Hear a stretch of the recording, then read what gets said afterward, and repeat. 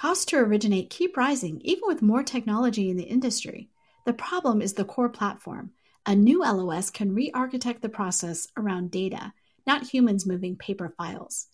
Vesta has built this LOS, and you can learn more at Vesta.com. Welcome, everyone. My guest today is Michael Lucarelli, CEO of Rent Spree, to talk about trends that will shape the housing market in 2024 and how the rental market is playing an important role for consumers and real estate professionals this year. Mike, welcome to the podcast. Thank you so much, Sarah. Great to be here. Great to get to connect with you today. Well, I'm really happy to have you on. So you wrote an article for Housing Wire that we just published, and it's 5 trends that will reshape the real estate market in 2024. And I just thought it was a great take on some of the really important things we're seeing. And so wanted to dive deeper on those with you and talk about it because, we're coming into 2024. It has been a crazy year in 2023. Everybody's like, okay, tell me what's going to happen next year. Yeah, it's a lot going on. And I think that even just with what we saw in 2023, the mortgage rates were just really out of control. And then, of course, we come from a prop tech lens. So a lot of that is just looking at how technology intersects with all these things that are going on within the real estate industry. And I think, like you said, there's a really important element to be able to understand what's coming up for 2024. And I think in a certain way that's hard to predict, but I think we've started to see things sort of at least formulate a little bit where you can see an early preview. So for us, we just tried to share a little bit on what we were seeing for 2024 so that we can share it out a little bit more broadly so people can be prepared. Because I think there's some really important pieces of advice to take into account. I do too. So let's dive in. Your first one is about technology in 2024 and talking specifically about prop tech challenges and profitability. And boy, I mean, prop tech had a tough year. Yeah, they did for sure. And for us too, I can't tell you how many companies, Sarah, I just know people, kind of just different startup companies, different company owners and founders. And I've had people just reach out like, hey, can you maybe give me some advice on my pitch deck, or I need to get funding and things like that. And it's just it was just a really rough year for 2023. And we were somewhat lucky because we raised our Series B in 2022, which was still not that great, but it was better than 2023. And so I think that, when it comes to really the technology landscape for 2024, I do think that the environment's going to soften a little bit for them and that it's going to become a little bit easier, still not as easy as you might have seen during 2020 and 2021.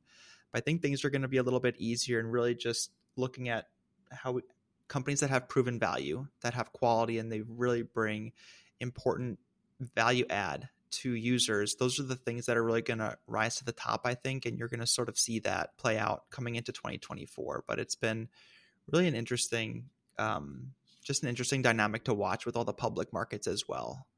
Because, I mean, really in a lot of ways, the private markets are a reflection of the public markets. And so I think the public markets are still a little bit in turmoil, and a lot of the prop tech valuations and market caps are pretty low compared to what they were. So I think if we can start to see that sort of stuff loosen, then you're going to see a lot more coming out of the private markets, and a lot of these smaller startup companies will have a lot more room to thrive. Well, and we know technology right now is super important, right? And this is the time to be investing in technology for if you're in real estate or mortgage, now when things are a little bit slower, or a lot slower, is the time to do that. Plus you need those efficiencies more than ever. Yeah. And that's what I've always said, right? I think there's really something to be said for the people that can really get ahead of the curve and embrace these things. That just really helps you to differentiate and set yourself apart. And I know everyone's just talking about AI at this point. It's AI, everything.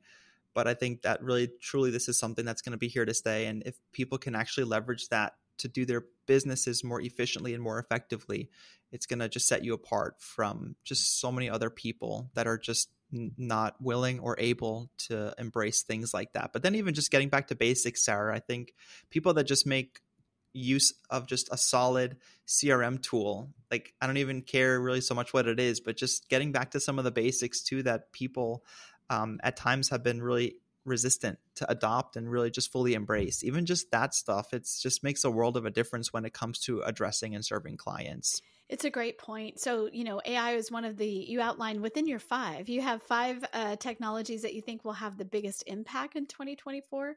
and artificial intelligence is on that list, along with predictive analytics. So tell me where you see AI being used in a way that you think is going to make the biggest impact. Yeah, and I was just talking a little bit about this with Jeremy Crawford on my podcast. That's going to be coming out soon, but basically, I think it just helps to create efficiencies. So you're getting more time back, and you're getting a higher quality. And so there's going to be just so many opportunities where if you're an agent, and let's say your client is looking for something specific, like a kitchen with granite countertops, as an example, instead of having to go through listing by listing, and it's going to be almost impossible to identify where are those listings. It could take you hours of time to do that. You can use tools like AI to help you just zero in on what your client's looking for. And it's not replacing your job or replacing the things that you need to be doing, but it's just helping you to isolate those things a lot faster. So then you can move on to more fruitful discussions and just maybe closing things faster. So then there's a huge efficiency component that will allow you to spend more time and provide better services to your clients. And I know that's just one quick example, but I think it really reflects on how you can then just move on to providing a service-oriented business to your clients and just helping them quickly, giving them what they need, and taking more time to understand them, instead of like just scrolling through a bunch of listings trying to find something specific that they're looking for. And those are the type of capabilities that will be unlocked with AI. That even now you can access those things. Also on your list are augmented reality and virtual reality. And, those have been around for a while, but I do think they're getting better and better. I just saw one this weekend. I'm in the hunt for a house. And so I saw one demonstration that they did that was so good that made me really feel like I could understand what the house looked like on the inside and really understand what the space felt like. And I think that's the difference between pictures and that sort of technology. Yeah, I couldn't agree more. And I think that what we saw with some of the virtual and augmented reality stuff, I think there was somewhat of a boomerang effect, if you ask me, because when it first came out, I think there was limitations surrounding things like bandwidth or even just some of the earlier technology. Like it was pretty good, but it maybe wasn't as good as it could be. So a lot of people, when they first heard of virtual reality and they maybe checked something out, like I said, I think it was impressive in a certain way, but a lot of people were like, what's the big deal? But now I think a lot of the things like bandwidth and resolution are catching up, and just the hardware is catching up in a lot of ways as well, that you're really going to start to see a lot of people that maybe took a look at those things in the past and they're like, what's the big deal? But now taking a second look at it, it's just so far ahead of where it was, especially if you haven't checked any of those things out in a while. And those are just amazing tools, like you said, for your search. I know, like when I'm trying to look through properties as well, it's just amazing what tools are available to help give an idea of what the spaces are like. And I know that, it's a little bit of a different conversation, but there's so much prop tech now, that helps like the valuation process. So like things like floor plans and what the inside looks like in a way that's just hard to get otherwise. Yeah, those are helpful. And I think I forget what the name of the company was too, but I was looking at a home recently, and the agent that I was working with, he actually referred this tool that it can basically analyze the property and tell you whether or not an ADU is possible on the property based upon like the characteristics and the proximity to the main structure and things like that, and maybe the zoning. So it's pretty cool that you can just like have this at your fingertips to get that very clear picture, when in the past you'd have to probably do all this research and understand like the zoning and the regulations and just the rules in your location. So it's just cool that, like, kind of to my point, it creates a lot of efficiency. So now instead of the agent having to go and spend hours trying to research these things, or the clients on their own to try and figure it out, it's like this tool can just give you the answer instantaneously. Wow, that's so cool. Especially because, there's so many like, setback rules and all that kind of stuff. So if you had something that was doing those kind of calculations for you, I mean, because you can look at it and go, oh, this would be great. But that's not the same thing as like, yeah, you could actually stick one in there. Yep. And this example, there was a carport and it was too close to the main structure, so you couldn't turn it into an ADU. And it was just really easy to just tell that right off the bat. And I'll have to follow up and let you know the name, because the name always escapes me. Our listeners would want to know that for sure. We can feature that. So what are the other things on that list? You have cybersecurity in real estate. So cybersecurity is just, it's that's not getting a lot better, really. I mean, I feel like as whatever technologies we evolve to try to, make that better, other people are evolving technologies in a different way. What do you see in cybersecurity that you think that's going to be really impactful? Yeah, I think cybersecurity is one of those things where unless you tend not to invest in it or think about it until after you already needed it. And I think that people and companies especially should really just think about making those investments ahead of time, the same way that if you go out and buy any insurance policy after you have a claim, that's already too late. So I think you need to think about what is your cybersecurity plan and how can you just make any sort of small investments before you have any kind of incident. And there are small things and there are big things. Like even today, I have certain, people will send text messages to my employees from time to time, like pretending that they're me and asking them to buy gift cards. And so there are like small things like that, but then there are more large scale things that come with just password protection and security and data. And I know so I think that there's just, you need to make the investments now and you need to figure out what's the plan and what data do you have access to, what is the strategy that you can put into place to safeguard that, and how can you incrementally work toward it. Because also cybersecurity, it's not a binary thing. It's not like, oh, you're safe or you're not. It's very much like you're never going to be fully safe from any sort of attacks or breaches, but you can make small incremental steps to continuously improve the way that you're being safeguarded. And so I think we need to look at it from that perspective and start investing early. I think it's so smart. A lot of, if you're a mortgage lender, you have a lot of regulations around this, right? I mean, you have to have certain security things in place. For your typical real estate firm, I don't know what those regs are. I think it's a little bit different, right? So much of real estate is more state mandated, or it's just less of a consumer focus because, they're not handling a lot of the same things. Yeah, and I think that's kind of the problem, and it's like a fine line because I don't know if you want to just overregulate everything either, but in a certain sense, you do need to make sure that you are safeguarding, especially if you have consumer um, data that you still have, and maybe it's not the same thing as a lender, but there are certain standards of security that you can think about too, like getting SOC 2 compliance or just certain kind of standards of security that you can work toward, and they're not mandated, but there's certain like set um, like standards that you can really aim to reach, and you can work toward reaching those things, and they provide a lot of safety and security for your organization. It can also just be like in your processes. So I'll never forget. I had someone come. This is like 10 years ago. Come and do a life insurance assessment on me in my house, and they brought paperwork, and then they accidentally left paperwork, and they left the person's paperwork from before me in my house, all of their information. And I was so freaked out. I called the company that sent them and I was like, this is just such a serious breach of everything. And, when I go see a builder or when I go to some and they have you fill out all that stuff and it's on a piece of paper, I was like, where is this piece of paper going? Would I feel better if it was in their iPad? I don't know, because I don't know who these people are. I don't know what level of security is there. Yeah, and I think it is like, to what we're saying, I think it is on the responsibility of the organization at the end of the day, because as a consumer, you're never going to really know, and you do have to have a certain level of trust. But I think for these organizations, you have to have the integrity to understand the gravity of the information that you're handling and the way that thousands of people do trust you. And I think that was one of the things early on with my company, Rentspree, that when we worked with rentals and seeing how agents worked with rentals, it was very much similar. When a renter would fill out this piece of paper to apply, you have all of their account information, their addresses, their social security number is on this document.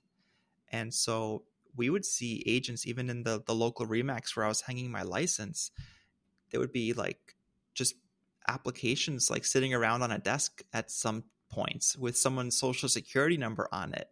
And it's like, this is like, it's just not really respectful of the consumer, and the consumer does have to have that trust in you.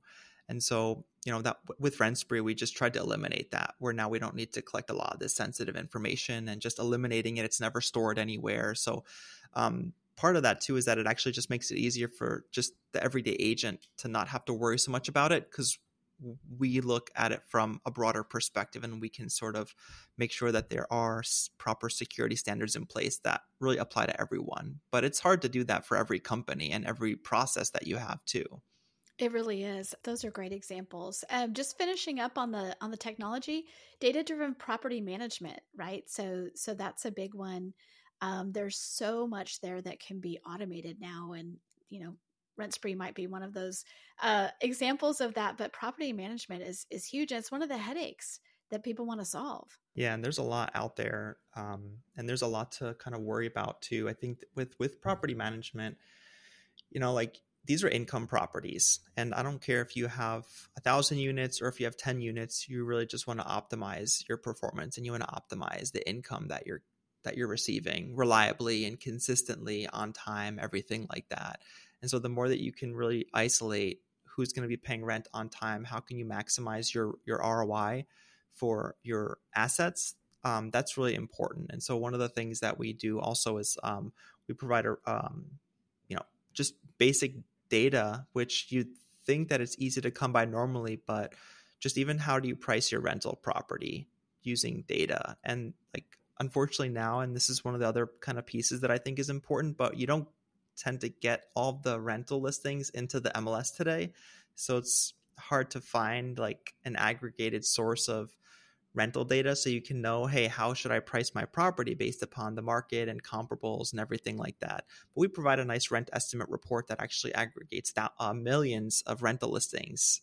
And so that helps a property manager or a landlord to actually price their property appropriately, which I think we take this for granted on for sale properties because the CMA is just so easy to get and the data is so readily available, but it's really not the case for rentals.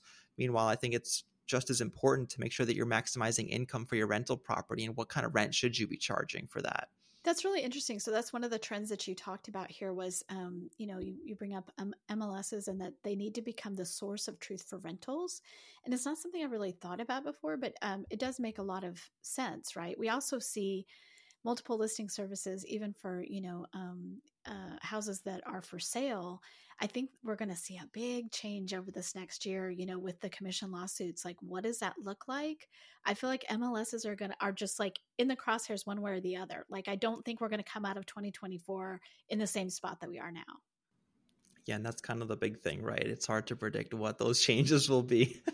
But I think insofar as it comes to rentals, I just think it is another way to diversify and hedge against everything else that's going on. And one of the good things is that rentals by and large haven't been impacted or explicitly sort of mentioned in any of these things that have been going on with these claims.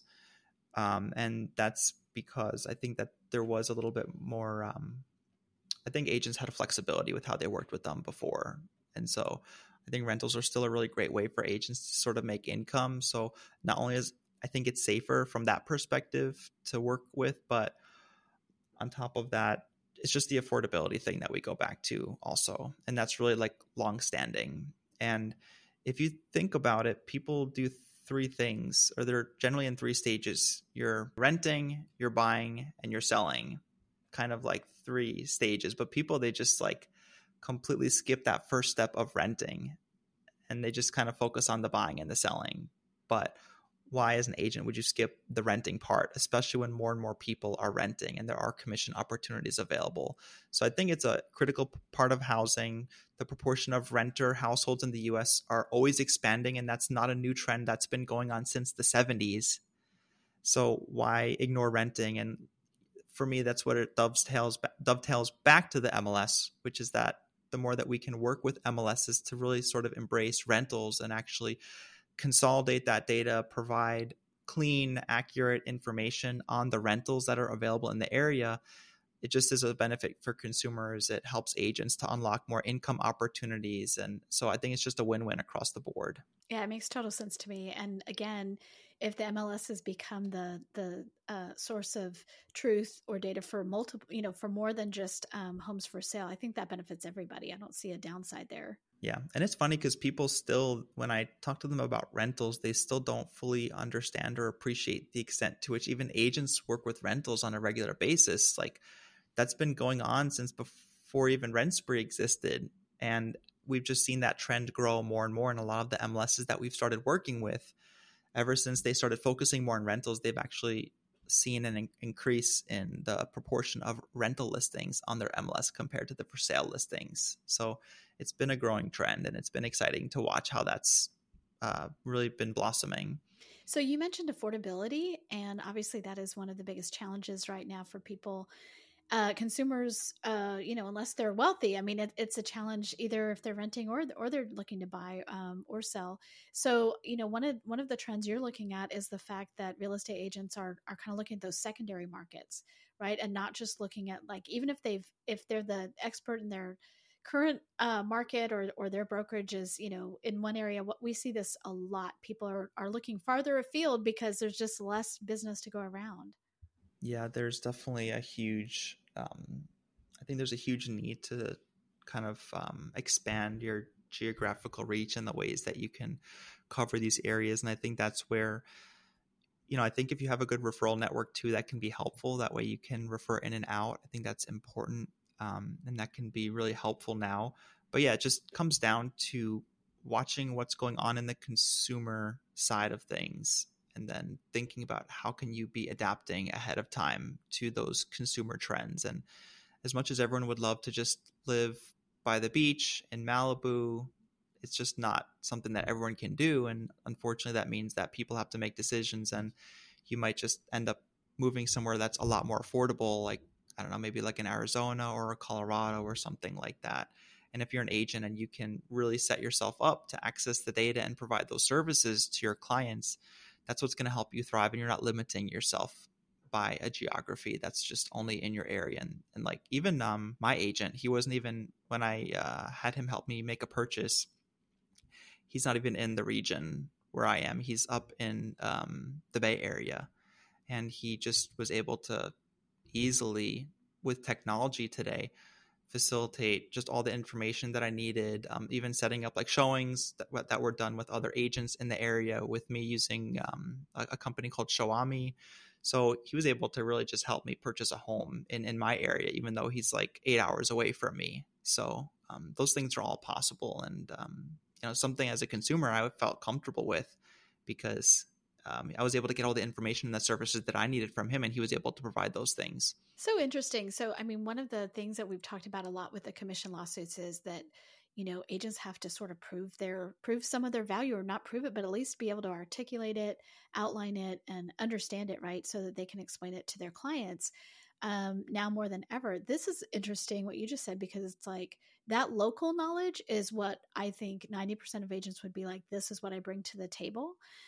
If you can find a way to not only do that, but provide great value for things that aren't in your area, that could be a total win for different agents. Yeah. And I mean, like, the level of analysis that I received for just like the pricing and the properties that I was looking at, it was like unbelievable from what I thought was possible. And I would never, and like, obviously I see both sides, right? Because I, work in the industry, but also on the consumer side. But I didn't even know that you can gain access to some of these things that he was providing to me. And a lot of it was him just doing work on his own, and even like pulling in data and analyzing it in a way that I would never think to do that or even know how, but that's his profession, and it really showed, and I got the value from that.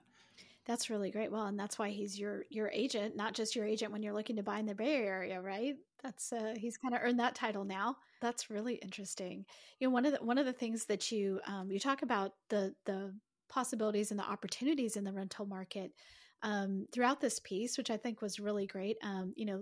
That the interconnected markets and understanding the rental market is on its own, it's worthwhile for agents and people in real estate to do, not just as a precursor to, like, okay, well, these people will become homeowners someday.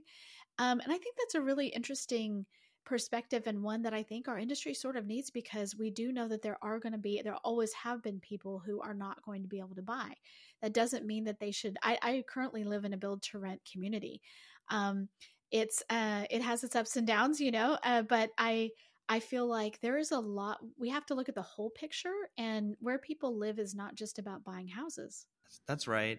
And a lot of what I've talked about in the past as well is just that there's kind of like, despite the prevalence of renting and the fact that it's so huge. I think like 40% now of households in the US are rental households. So it's a very significant proportion. And some people, whether by choice or by just affordability, force them, they're going to be renting maybe even their entire lifetime now. That's just the reality of it.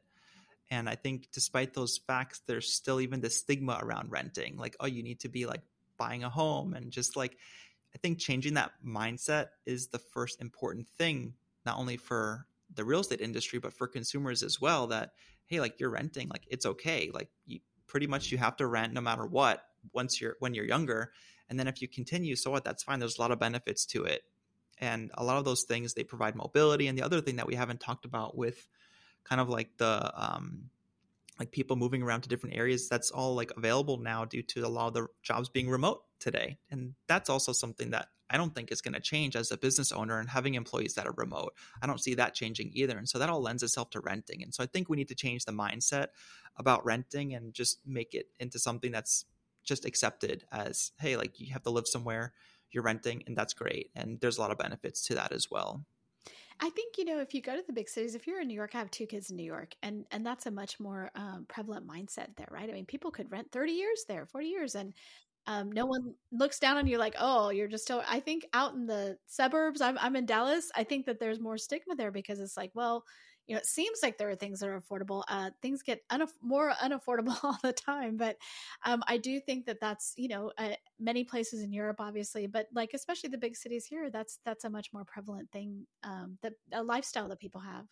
Well, I think it's also interesting because when you have that stigma and it's so pervasive, especially like you said, in some of like areas that are like outside of cities, people, they also tend to like, oh, well, I want to like make sure I just own a home before I start a family type of thing too.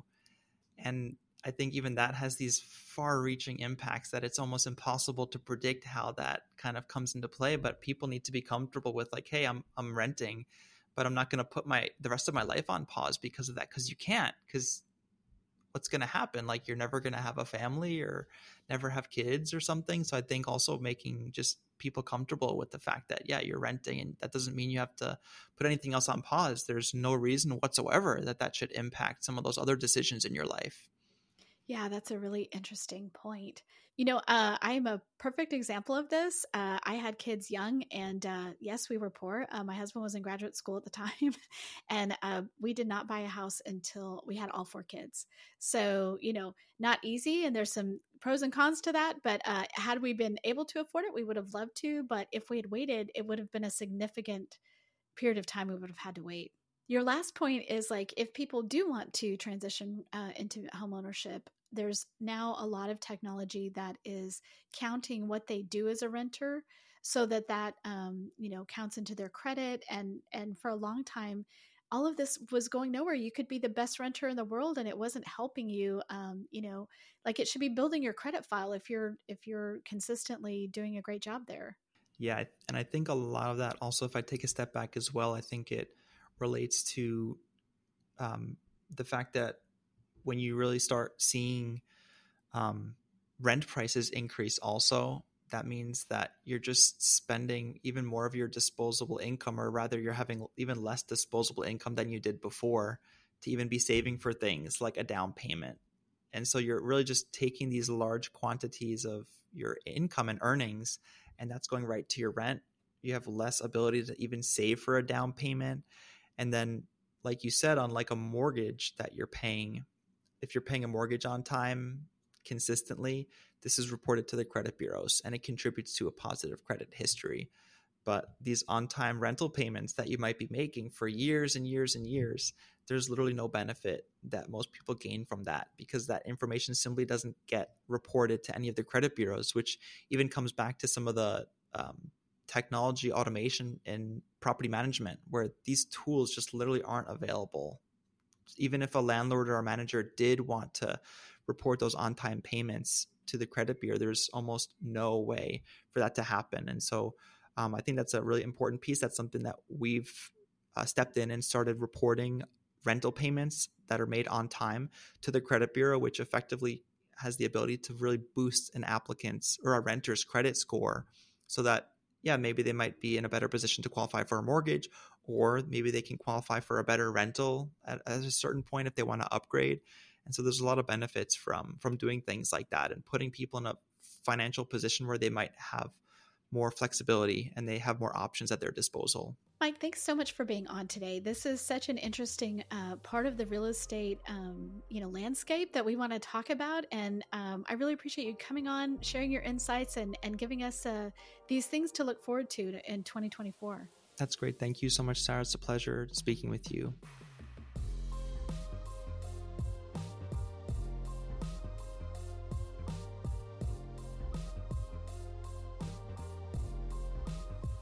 Thanks for listening to Housing Wire Daily. If you haven't already, we'd love for you to take a minute to rate the show and leave a comment. And make sure to tune in tomorrow for more news and insight.